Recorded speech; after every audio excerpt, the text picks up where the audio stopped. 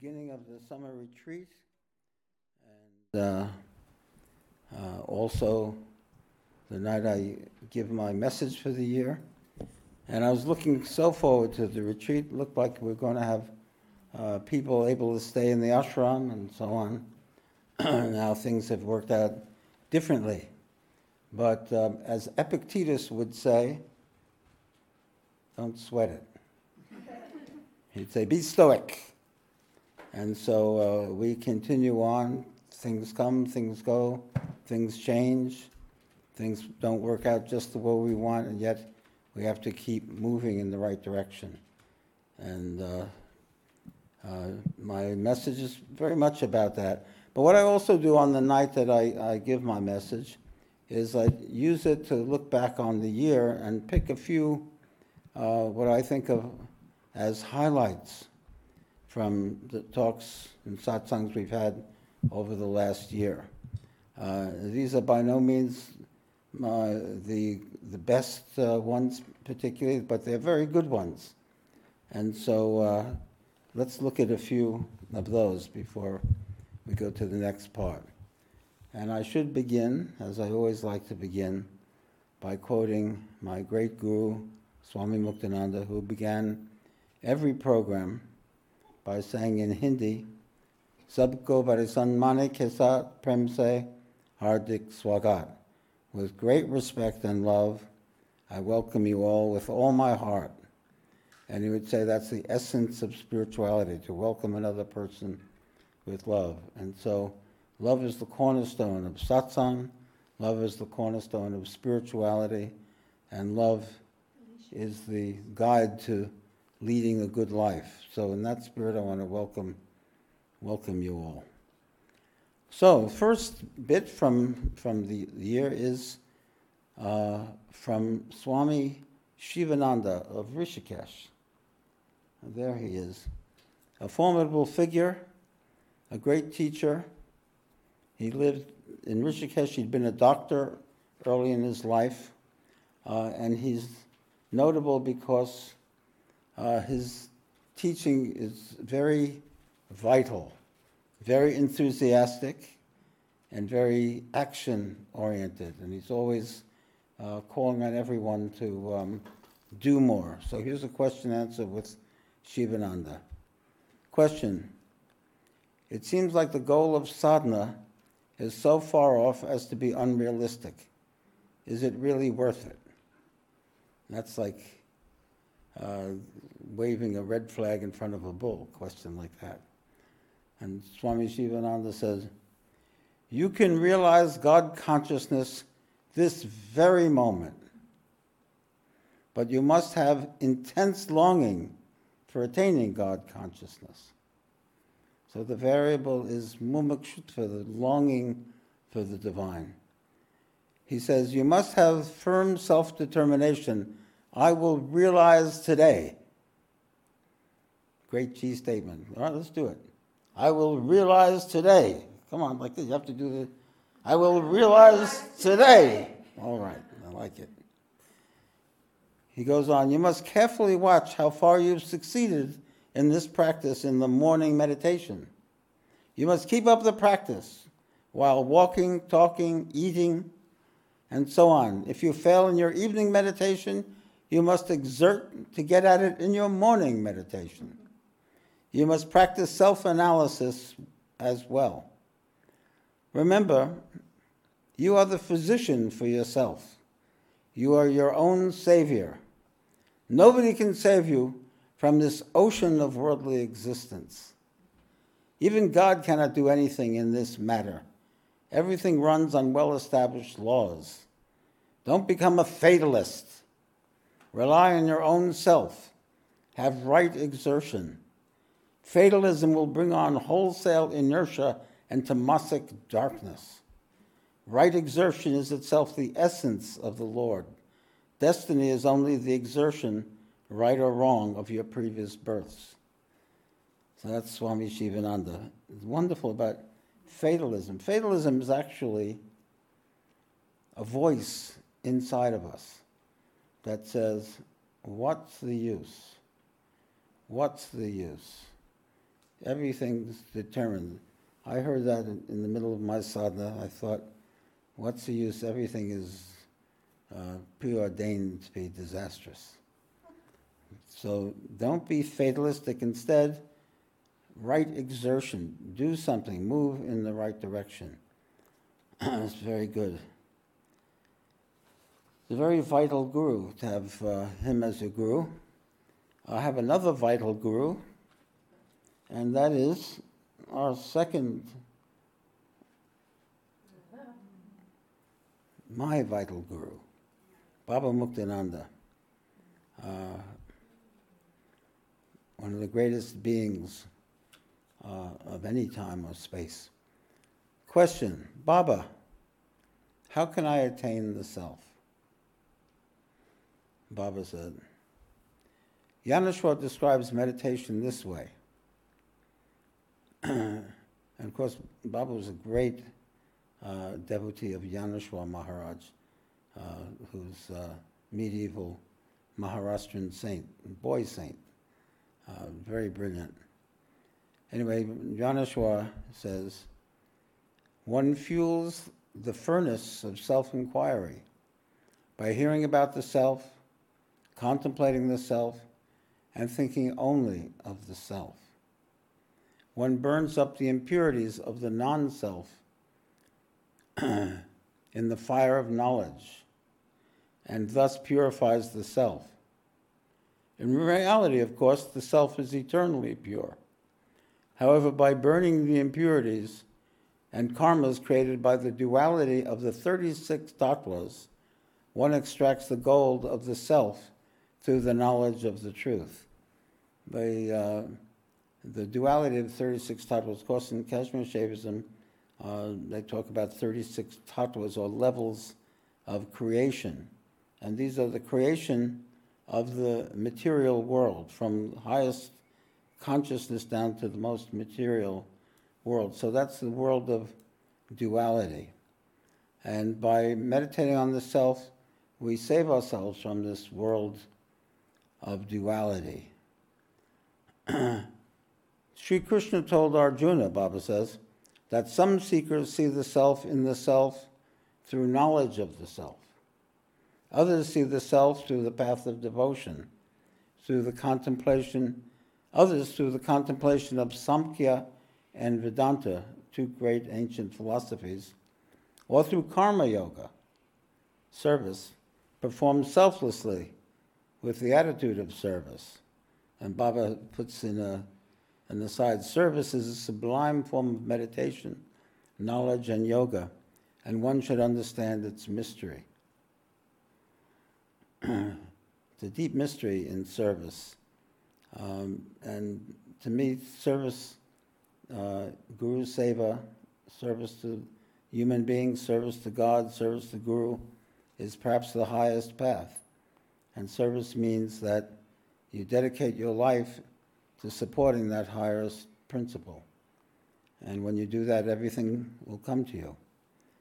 Baba says, Lord Krishna said that in this way people attain God by different means and are saved from drowning in the ocean of suffering. So he talks about, I was thinking about the ocean of suffering. All the scriptures talk about the ocean of samsara.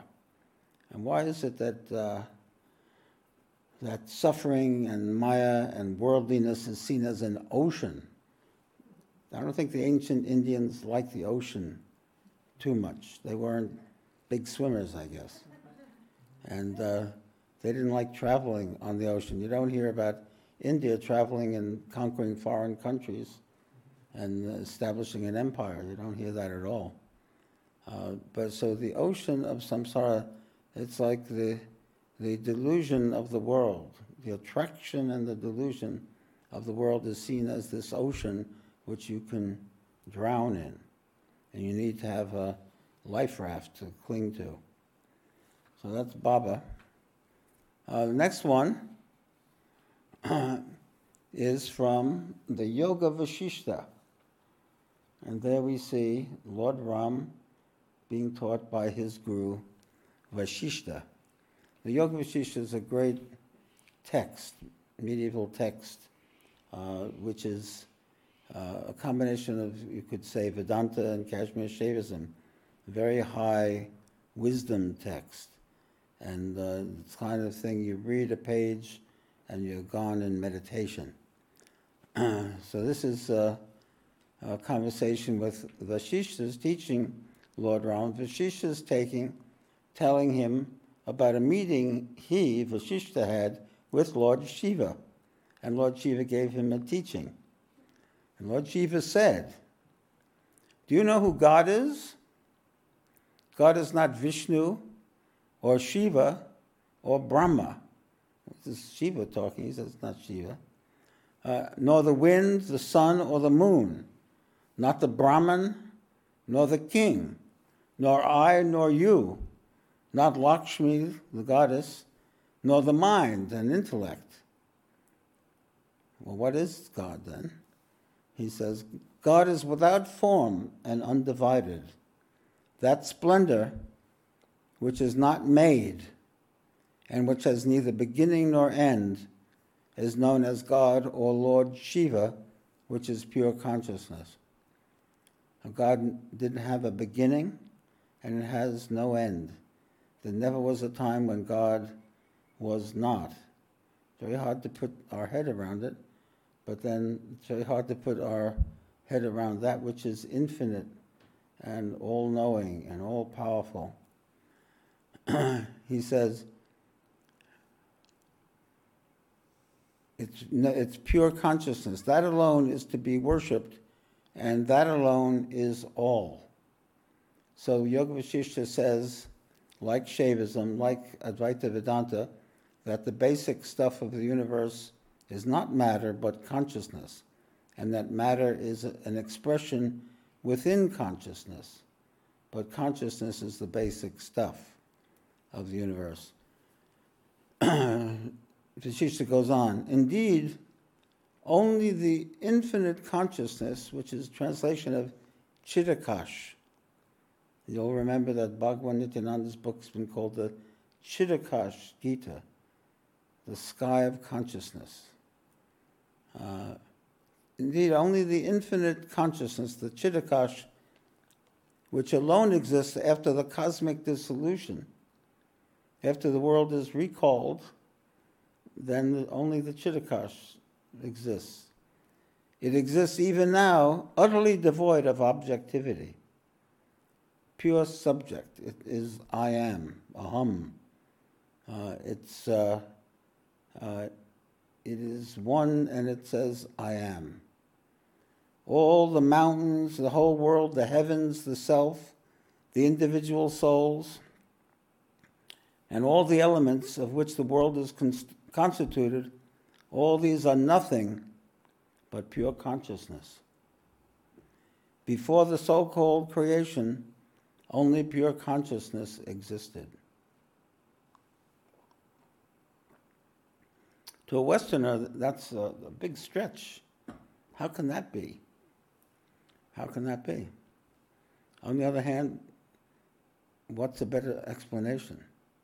Because you'd have to explain how consciousness came into being. This is what Western science and philosophy can't do. So it may as well assume that consciousness always was. He goes on, even as the duality experienced in dream is illusory, the duality implied in the creation of the world is illusory. Just as objects in a dream seem real, but only exist in dream consciousness, so objects in the outer world seem real, but actually exist in consciousness, even in the waking state. Everything is held in awareness. Everything is consciousness, is what Yoga Vasishta and Kashmir Shaivism is saying. Nothing really happens in both these states. Even as consciousness alone is the reality in the dream state, consciousness alone is a substance in the wakeful state too. That is the Lord, that is the supreme truth. That you are, that am I, and that is all. I was so gripped by this teaching that consciousness was the underlying reality that I contemplated all the time. When I was in the ashram, I just thought about it all the time, I said, this is a profound mystery. And it breaks my brain. It switches my point of view 180 degrees completely. And so what is the meaning of it? And I used to sit and meditate, and sometimes I didn't even want to meditate. I just wanted to think about what this was. What is this consciousness? And what is the meaning of this consciousness being eternal? And was there before the creation, before the Big Bang, as it were, and is there after the dissolution of the universe, after the sun cools down and everything falls apart, consciousness still is. What was that? And it's something to contemplate. Something to contemplate. But I'll tell you one person who understood consciousness, and that is our next speaker, Bhagwan Nityananda. And here's his take on it. Notes from the Chittakash. Some people write notes from the tea shop, others notes from the Chittakash. Here's what Bhagwan Nityananda said. The subtle state, the omnipresent universal force, is the same in everything and is the same everywhere. What we were just calling consciousness. The self, the subtle, he's calling the subtle state, the omnipresent universal force, the same everywhere. There is no distinction between the moving and the still. There is difference only in causation. Difference is delusion. Difference is in the body. The body is transient. To see the subtle in the gross is liberation.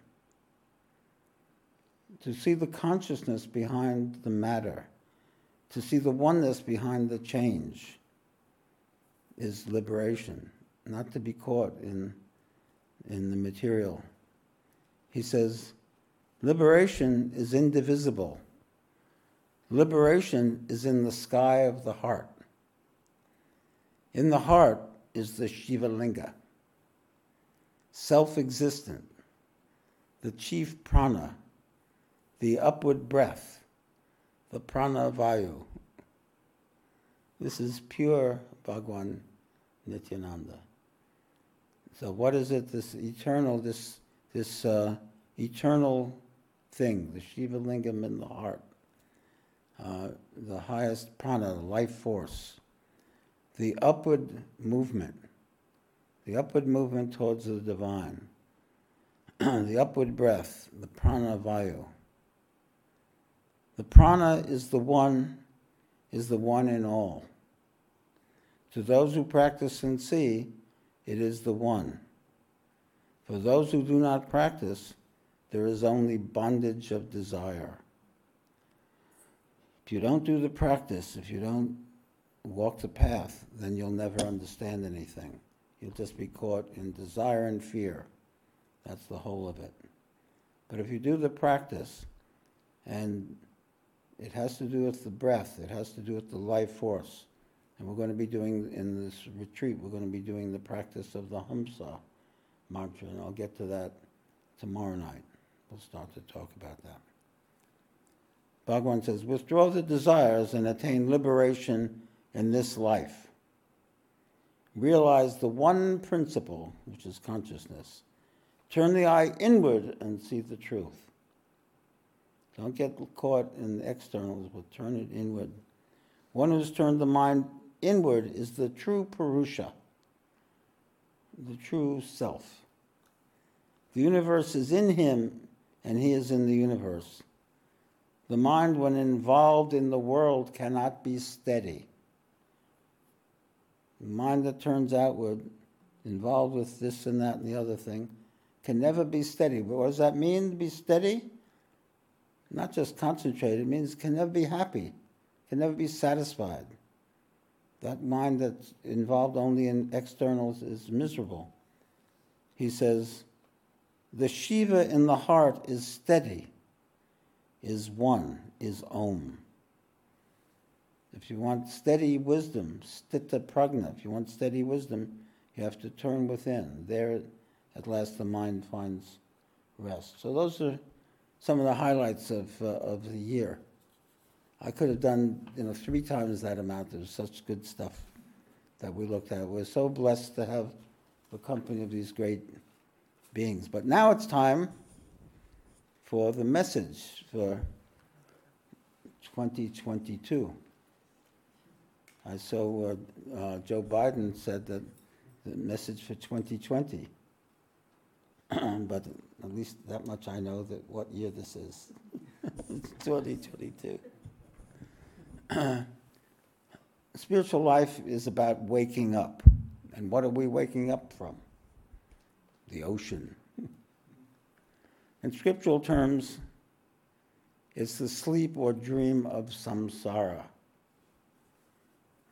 Samsara means living in a world that is mundane and mundane only, with no higher reference or purpose at all.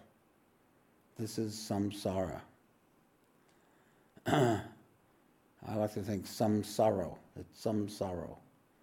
It's just getting through the day and getting your crust of bread and, Now, this is the modern scientific world, this samsara, no higher purpose.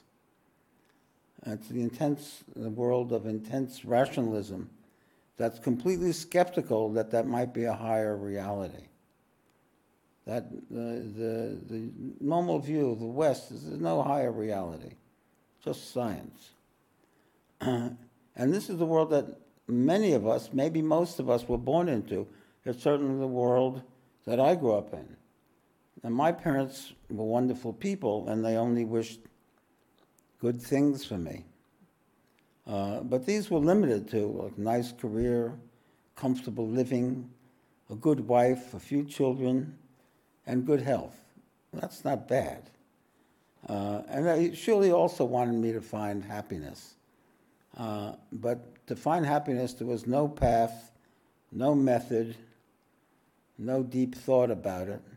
Maybe if I got the things I just mentioned, then happiness would come along for the ride.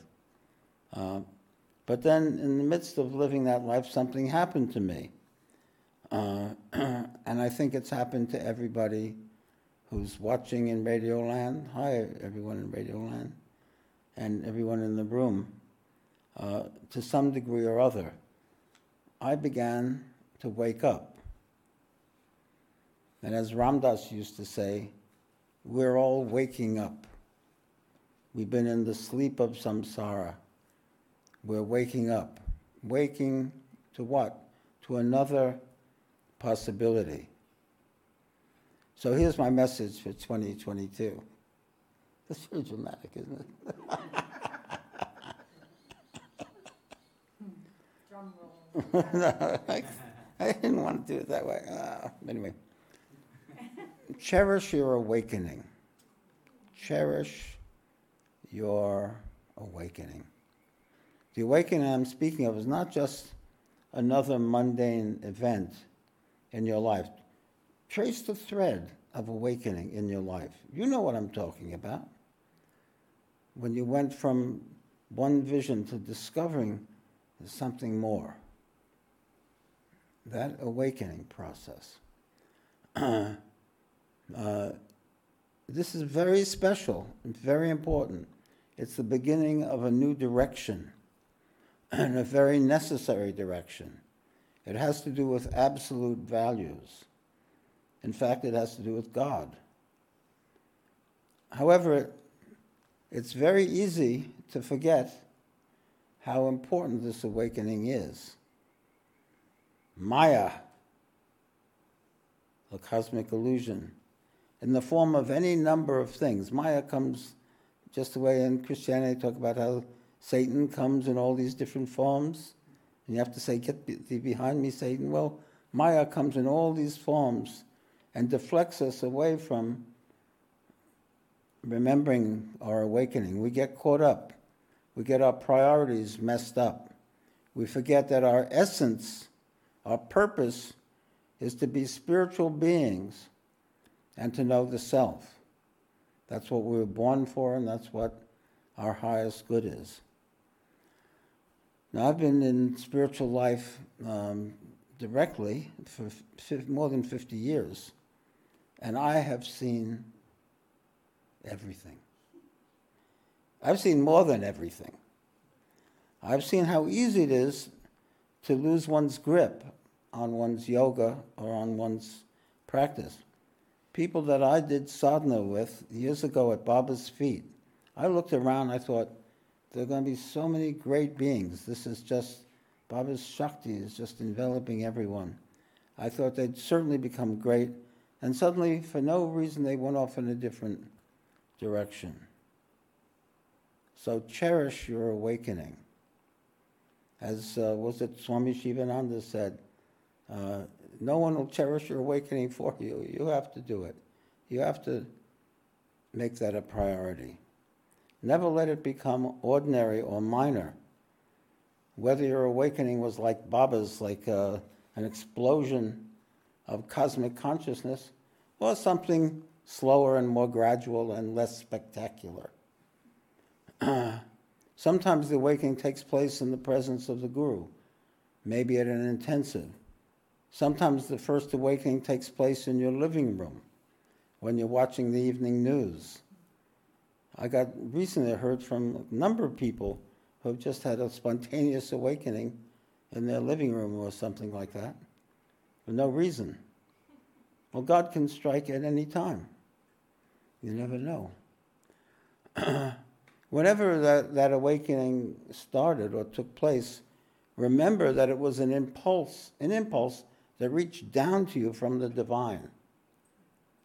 We call it the Spanda principle, the energy, the vibration of the divine. Suddenly, nothing else in your world can match it.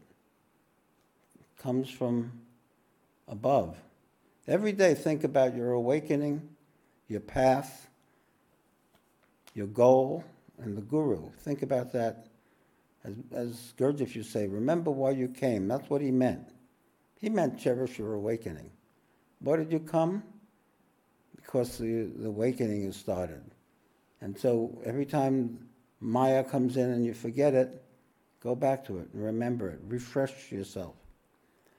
Cherish your awakening by meditating every day, by attending satsang, by repeating the mantra, by reading spiritual books, by hanging out with spiritual people. In Shiva process terms, the best way to cherish your awakening is to prioritize your good state, your peace, your joy, your love, and your connection to the Shakti, the higher power. Follow the upward shift. Spandakarika says, I will surely do whatever it says, that upward shift, that Shakti, that Spanda principle, I will follow it. There's an old song, I will follow you. Well, how's that go? I will follow you. So you have to say that to the Spanda principle. I will follow the upward shift. I will follow that. I don't have to tell you, this is the most difficult and strangest and most testing period in recent memory. If you haven't lived through a world war, I don't think there's anything that can compare to what we've been through the last couple of years. And just when the pandemic seems to be lessening, it flares up again, and nobody knows how it'll play out. We all hope that it will normalize and diminish. But whatever happens, we should remember that it's God's play, and the divine is always in control. We should be very practical and intelligent how we live our lives and how we deal with the pandemic. And we should frame everything in a divine context. Don't leave God out of it. Let your awakening lead you. Neither money, nor fame, nor success, nor romance, nor pleasure should run you. Let your awakening lead you. On the other hand, no pandemic, no worldly failure, no illness, no bad fortune, no political stance or opinion should ever become strong enough to make you forget that you're a spiritual being and your main business is to grow spiritually. So cherish your awakening. Don't forget about it. Keep it front and center. Define your life in its terms. I believe absolutely that there's a hidden stream of grace available to everyone. Rich, poor, old or young, black or white, man or woman. It is available under all conditions and at all times. And we should stand in that stream of grace. Put ourselves in that stream of grace. As Baba would say, dance in that stream of grace. And it's actually a choice that we can make. And so as Krishna said to Arjuna, be a yogi and commit to that choice moment to moment. Because it's not just one choice, it's an infinite number of choices in every moment. Every moment is a choice point. And you can choose to move towards the divine, towards the Shakti, or get lost in some other thing. And this is what Baba taught us. And this is the teaching of the Guru. So cherish your awakening. Satguru Nath Ki Jai.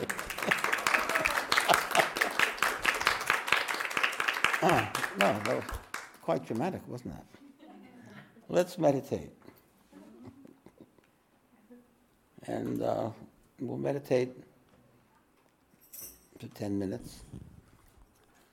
And you can meditate on your awakening. Think about it a little bit. Where did it start?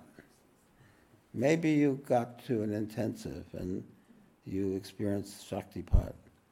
But how did you get to that intensive? What series of things? It was all the same movement of the universe, the movement of grace in the universe that started to be heard by you. It was always there, but unheard, unseen. And then suddenly you started hearing it. And one thing led to another.